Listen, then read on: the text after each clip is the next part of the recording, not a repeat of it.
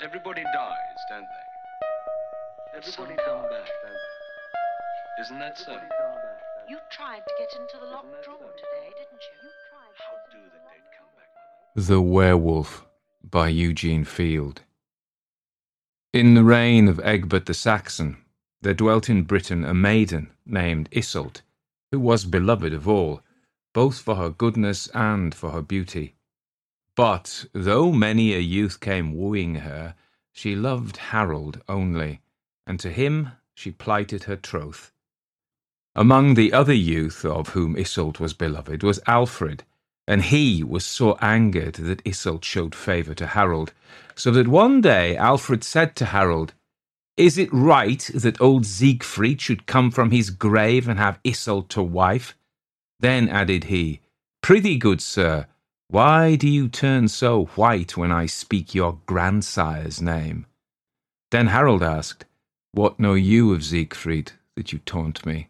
What memory of him should vex me now?" "We know, and we know," retorted Alfred. "There are some tales told us by our grandmas we have not forgot." So ever after that Alfred's words and Alfred's bitter smile haunted Harold by day and night. Harold's grandsire Siegfried the Teuton had been a man of cruel violence. The legend said that a curse rested upon him, and that at certain times he was possessed of an evil spirit that wreaked its fury on mankind. But Siegfried had been dead full many years, and there was naught to mind the world of him save the legend, and a cunning-wrought spear which he had had from Brunhilde the witch. This spear was such a weapon that it never lost its brightness, nor had its point been blunted. It hung in Harold's chamber, and it was the marvel among weapons of that time. Iseult knew that Alfred loved her, but she did not know of the bitter words which Alfred had spoken to Harold. Her love for Harold was perfect in its trust and gentleness, but Alfred had hid the truth. The curse of old Siegfried was upon Harold. Slumbering a century, it had awakened in the blood of his grandson, and Harold knew the curse that was upon him, and it was this that seemed to stand between him and Iseult. But love is stronger than all else, and Harold loved. Harold did not tell Iseult of the curse that was upon him, for he feared that she would not love him if she knew. Whensoever he felt the fire of the curse burning in his veins, he would say to her, "Tomorrow I hunt the wild boar in the uttermost forest," or "Next week I go stag-stalking among the distant northern hills." Even so it was that he ever made good excuse for his absence, and Iseult thought no evil things, for she was trustful. Aye, though he went many times away and was long gone, Iseult suspected no wrong, so none beheld Harold when the curse was upon him in its violence. Alfred alone bethought himself of evil things. "'Tis passing strange," quoth he, "that ever and anon this gallant lover should quit our company, and betake himself whither none knoweth. In sooth, 'twill be well to have an eye on old Siegfried's grandson." Harold knew that Alfred watched him zealously, and he was tormented by a constant fear that Alfred would discover the curse that was on him. But what gave him greater anguish was the fear that mayhap at some moment when he was in Iseult's presence the curse would seize upon him and cause him to do great evil unto her, whereby she would be destroyed, or her love for him would be undone for ever. So Harold lived in terror, feeling that his love was hopeless, yet knowing not how to combat it. Now, it befell in those times that the country round about was ravaged of a werewolf, a creature that was feared by all men, however so valorous. This werewolf was by day a man, but by night a wolf, given to ravage and to slaughter, and having a charmed life against which no human agency availed aught. Wheresoever he went, he attacked and devoured mankind, spreading terror and desolation round about. And the dream readers said that the earth would not be freed from the werewolf until some man offered himself a voluntary sacrifice to the monster's rage. Now, although Harold was known far and wide as a mighty huntsman, he had never set forth to hunt the werewolf, and strange the werewolf never ravaged the domain while Harold was therein. Whereat Alfred marvelled much, and oftentimes he said, Harold is a wondrous huntsman. Who is like unto him in stalking the timid doe and in crippling the fleeing boar? But how passing well doth he time his absence from the haunts of the werewolf. Such valour beseemeth our young Siegfried. Which being brought to Harold, his heart flamed with anger, but he made no answer, lest he betray the truth he feared. It happened so about that time that Iseult said to Harold, Wilt thou go with me tomorrow, even to the feasts in the sacred grove? That can I not do, answered Harold. I am privily summoned hence to Normandy, upon a mission of which I shall some time tell thee, and I pray thee, on thy love for me, go not to the feast in the sacred grove without me. What sayest thou? Cried Iseult. Shall I not go to the feast of St. Elfrida? My father would be sore displeased were I not there with the other maidens. 'Twere greatest pity that I should despite his love thus. But do not, I beseech thee, Harold implored. Go not to the feast of St. Elfrida in the sacred grove, and thou would thus love me. Go not, see, thou my life, on my 2 knees I ask it. How pale thou art, said Iseult, and trembling. Go not to the sacred grove upon the morrow night, he begged. Iseult marvelled at his acts and at his speech. Then, for the first time, she thought him to be jealous, whereat she secretly rejoiced, being a woman. Ah, quoth he, thou dost doubt my love. But when she saw a look of pain come on his face, she added, as if she repented of the words she had spoken, Or dost thou fear the werewolf? Then Harold answered, fixing his eyes on hers, Thou hast said it. It is the werewolf that I fear. Why dost thou look at me so strangely, Harold? Cried Iseult. By the cruel light in thine eyes, one might almost take thee to be the werewolf. Come hither, sit beside me, said Harold tremblingly, and I will tell thee why I fear to have thee go to the feast of St. Elfrida tomorrow evening. Hear what I dreamed last night. I dreamed I was the werewolf. Do not shudder, dear love, for 'twas only a dream. A grizzled old man stood at my bedside and strove to pluck my soul from my bosom. What wouldst thou? I cried. Thy soul is mine, he said. Thou shalt live out my curse. Give me thy soul. Hold back thy hands. Give me thy soul, I say. Thy curse shall not be upon me, I cried. What have I done that thy curse should rest upon me? Thou shalt not have my soul. For my offence shalt thou suffer, and in my curse thou shalt endure hell. It is so decreed. So spake the old man, and he strove with me, and he prevailed against me, and he plucked my soul from my bosom, and he said, Go, search, and kill, and lo, I was a wolf upon the moor. The dry grass crackled beneath my tread. The darkness of the night was heavy, and it oppressed me. Strange horrors tortured my soul, and it groaned and groaned, jailed in that wolfish body. The wind whispered to me with its myriad voices. It spake to me and said, Go, search, and kill. And above these voices sounded the hideous laughter of an old man. I fled the moor, whither I knew not, nor knew I what motive lashed me on. I came to a river, and I plunged in. A burning thirst consumed me, and I lapped the waters of the river. They were waves of flame, and they flashed around me and hissed, and what they said was, Go, search, and kill. And I heard the old man's laughter again. A forest lay before me with its gloomy thickets and its sombre shadows, with its ravens, its vampires, its serpents, its reptiles, and all its hideous brood of night. I darted among its thorns and crouched amid the leaves, the nettles and the brambles. The owls hooted at me, and the thorns pierced my flesh. "Go, search, and kill," said everything. The hares sprang from my pathway. The other beasts ran bellowing away. Every form of life shrieked in my ears. The curse was upon me. I was the werewolf. On I went with the fleetness of the wind, and my soul groaned in its wolfish prison, and the winds and the waters and the trees bade me, "Go, search and kill, thou accursed brute. Go, search and kill." Nowhere was there pity for the wolf. What mercy thus should I, the werewolf, show? The curse was on me, and it filled me with a hunger and a thirst for blood. Skulking on my way within myself, I cried, "Let me have blood, oh, let me have human blood, that this wrath may be appeased, that this curse may be removed."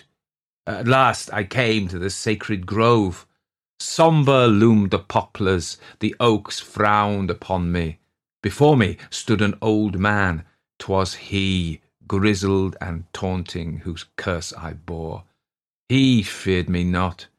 All other living things fled before me, but the old man feared me not. A maiden stood beside him. She did not see me, for she was blind. "Kill, kill," cried the old man, and he pointed at the girl beside him. Hell raged within me. The curse impelled me. I sprang at her throat. I heard the old man's laughter once more, and then I awoke, trembling, cold, horrified.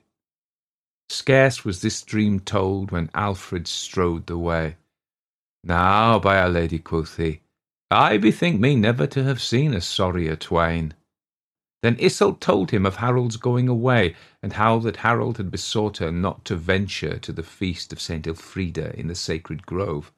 "These fears are childish," cried Alfred boastfully. "And thou sufferest me, sweet lady. I will bear thee company to the feast, and a score of my lusty yeomen with their good yew bows and honest spears, they shall attend me. There be no werewolf, I trow, will chance about with us." Whereat Iseult laughed merrily, and Harold said, "'Tis well, thou shalt go to the sacred grove, and may my love and heaven's grace forfend all evil." Then Harold went to his abode, and he fetched old Siegfried's spear back unto Iseult, and he gave it into her 2 hands, saying, "Take this spear with thee to the feast tomorrow night. It's old Siegfried's spear, possessing mighty virtue and marvellous." And Harold took Iseult to his heart and blessed her, and he kissed her upon her brow and upon her lips, saying, "Farewell, O my beloved. How wilt thou love me when thou knowest my sacrifice? Farewell, farewell for ever, O alder leafest mine." So Harold went his way, and Iseult was lost in wonderment. On the morrow night came Iseult to the sacred grove wherein the feast was spread, and she bore old Siegfried's spear with her in her girdle. Alfred attended her, and a score of lusty yeomen were with him. In the grove there was great merriment, and with singing and dancing and games withal did the honest folk celebrate the feast of the fair Saint Elfrida. But suddenly a mighty tumult arose, and there were cries of, "The werewolf! The werewolf!" Terror seized upon all. Stout hearts were frozen with fear. Out from the further forest rushed the werewolf, wood-wroth, bellowing hoarsely, gnashing his fangs and tossing hither and thither the yellow foam from his snapping jaws. He sought Iseult straight, as if an evil power drew him to the spot where she stood. But Iseult was not afeard. Like a marble statue she stood, and saw the werewolves coming. The yeomen, dropping their torches and casting aside their bows, had fled. Alfred alone abided there to do the monster battle. At the approaching wolf he hurled his heavy lance, but as it struck the werewolf's bristling back, the weapon was all to shivered. The werewolf saw the shining weapon, and a cry burst from his gaping throat, a cry of human agony.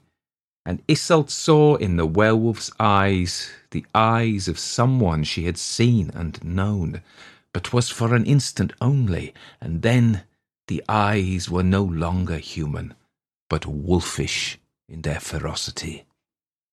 A supernatural force seemed to speed the spear in its flight. With fearful precision the weapon smote home, and buried itself by half its length in the werewolf's shaggy breast, just above the heart, and then, with a monstrous sigh, as if he yielded up his life without regret, the werewolf fell dead in the shadow of the yews. Then, then in very truth there was great joy, and loud were the acclaims, while beautiful in her trembling pallor Iseult was led unto her home, where the people set about to give great feast to do her homage. For the werewolf was dead, and she it was that had slain him. But Iseult cried out, "Go, search for Harold, go, bring him to me, nor eat nor sleep till he be found." "Good my lady," quoth Alfred, "how can that be, since he hath betaken himself to Normandy?" "I care not where he be," she cried. "My heart stands still until I look into his eyes again."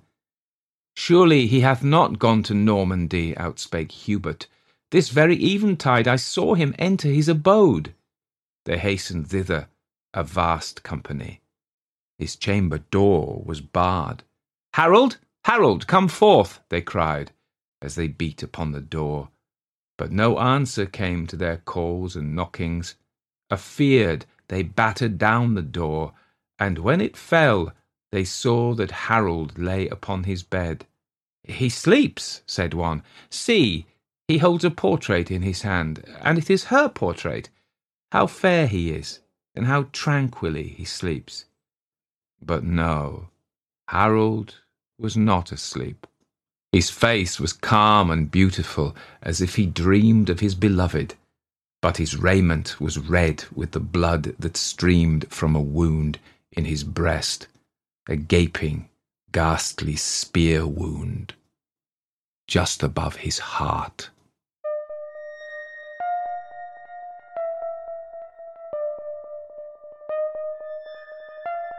Everybody dies, don't they? Everybody come back, don't they? Isn't that so? You tried to get into the lock. That was The Werewolf by Eugene Field, born September 2nd, 1850, and died November 4th, 1895.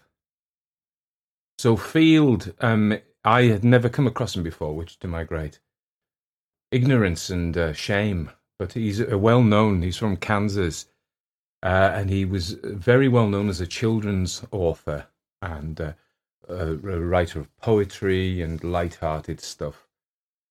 Apparently he's the author of such poems as Little Boy Blue and Winkin', Blinkin' and Nod, which I do know about. He had a bit of a tragic upbringing. His father was a lawyer, an eminent lawyer, who represented an anti-slavery campaigner. And it was said that defense, Dred Scott, this guy was called, who was a slave who sued for his freedom. And his father, Roswell Martinfield, filed the complaint in the Dred Scott versus Sanford case, sometimes referred to as the lawsuit that started the Civil War, on behalf of Dred Scott in the federal court in St. Louis, Missouri, whence it progressed to the U.S. Supreme Court. His father died when he was only 19, when he just started at Williams College in Williamstown, Massachusetts, and he wasn't able to continue at that school, so he went to Knox College in Galesburg, Illinois, but dropped out after a year, followed by the University of Missouri in Columbia, where his brother was attending. He was not a serious student, it said, and spent much of his time at school playing practical jokes, led raids on the president's wine cellar, painted the president's house school colours, and fired the school's landmark cannons at midnight. He tried acting and he studied law, but didn't do much with either of those. He did start writing for the student newspaper, which was predict his future. He then set off for a trip for Europe and came back after 6 months with no money. So he was actually born at in St. Louis at 634 South Broadway, and his house is the Eugene Field House and St. Louis Toy Museum. His mother died when he was young also. She died in 1856. I should be able to... He was born in 1850, so he was a tiny boy, really 6. And he found care under an aunt, Mary Field French, in Amherst, Massachusetts, hence the Massachusetts connection.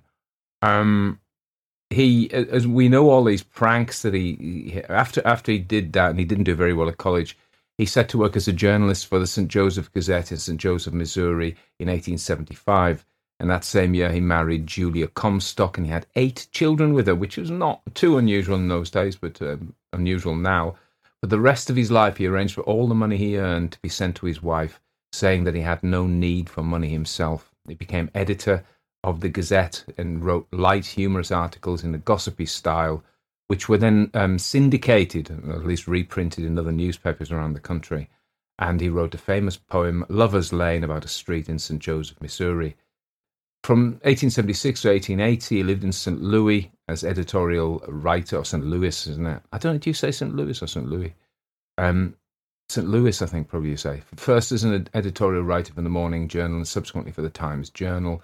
He worked for 2 years, so he's a journalist. He lived in Chicago from 1883 and wrote a numerous a column called Sharps and Flats for the Chicago Daily News. But his poetry started taking off in 1879 when he wrote a poem, Christmas Treasures, and that was anthologized in a little book of Western verse. And of course, Wink and Blink and a Nod is famous, The Duel, also known as The Gingham Dog and the Calico Cat, and then The Little Boy Blue, story about the death of a child.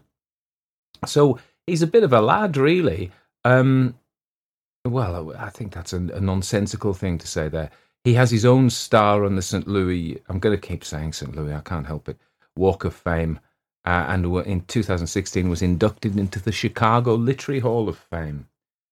There's a statue of the Dream Lady from his poem Rockabye Lady, erected in 1922 in Lincoln Park Zoo in Chicago. So the more I read about the guy, the more I'm ashamed that I know very little about him.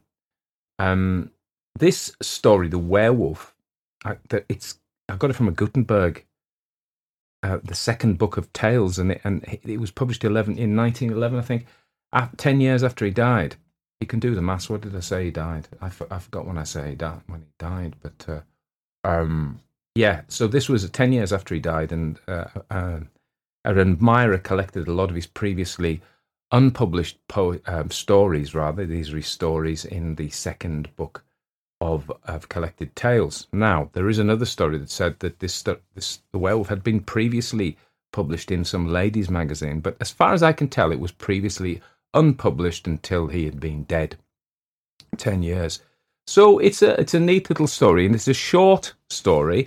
You may look, if you look recently, I've been giving you rather long stories, hour plus, and I thought, giving myself a rest, and maybe for those of you who prefer a shorter story, we'll just do this. And I haven't done a werewolf story for a long time. There is another werewolf story I've got my eye on, but it's longish. It's like it's a novel or a novella, really. So that might have to be a Monday story. You probably know that I do the longer stories on Monday, although I'm having a little break. This is my summer I'm going away for weeks and things, now coming to a close, really. I'm off again tomorrow for 2 days. Back on Tuesday. Then I'm going nowhere for a month, and then I'm not going anywhere ever again. I'm just going to record stories for you. That's probably not completely true. I may do other things. I go to work as well. But there we are. So this is a short one. We've just been on a boat. I tend to, I don't know if you know, I've got a sister podcast called Late Night Sleep Radio, and how that happened was, and those of you who've heard this, forgive me for repeating myself, but I found out when I started doing classic ghost story podcasts, I didn't realize the amount of people who use these stories to fall asleep to. In fact, it appears that the primary purpose of this podcast is to get people to sleep. Better or worse, that's what it is.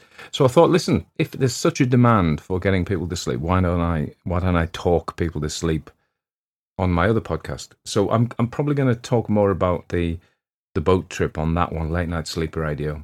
And on this one, I'm going to leave you with a really short episode. I hope you're all well. Don't write me any angry comments. Those who like the longer stories, tell you what, go and listen to the longer stories instead, of which there are plenty. Those of you who like the shorter stories, then please do say nice things. Okay, I hope you're all well. I've already said that. I'm well. The dogs are well. What I will say is, when we're on the boat, it was quite stressful because the dogs got this habit of, as soon as we went close to the bank, because it's a canal, so it's relatively narrow, and as you're manoeuvring the boat, the end of the boat, the stern, as we call it in the trade, when the bow is yawing, it get close to the bank, and the dogs would jump off. And at this particular time, I'm kind of avoid this other boat coming at me. I do a turn, get the stern close to the bank. Jasper jumps off. We sail on. Oh, it's an engine, really. It's not a sail. And he's looking, going, what, where are you going? I'm like, well, what did you think would happen? I say to him, and in my imagination, he says to me, well, I don't know, I'm just a pup. So, and that's, pups don't really know, they don't think things through. I think that's the problem. But it was that we had nice weather. So I told you I wasn't going to say anything about this holiday, and I just did. So I'm going to be quiet now and lead you into the spooky music of the Heartwood Institute. And just for those who are listening who don't know this, the sampled line is from a 1970s horror movie called Psychomania about demonic motorbike riders in rural England. Okay, classic piece. And it does sound like the locked drawer, but in fact it is the locked door. It sounds still to my ear as if she's saying locked drawer with a r rather than door. But there we are. So many people ask that, and the music is by the Heartwood Institute. And thank you once again to Jonathan for letting me use it, and thanks to everybody who supports the podcast. Isn't that so? Isn't that so? I invite you to consider becoming a Patreon of the podcast. Patreons perform a really useful task for me in that they give me the wherewithal, the finance through their contributions to enable me to devote time to producing stories for you. So it's actually really helpful if you want to hear more stories. And there is a big, on Patreon, there is a big backlog of stories, a big library of stories that you can access by becoming a patron. You can download them as well, which is more difficult on podcasts and on YouTube.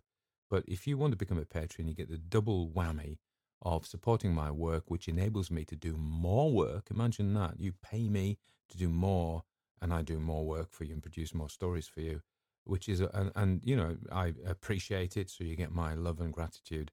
And also you get access to a big backlog of stories and members-only stories. Every month I do at least one members-only story. So it's kind of a really good thing to do.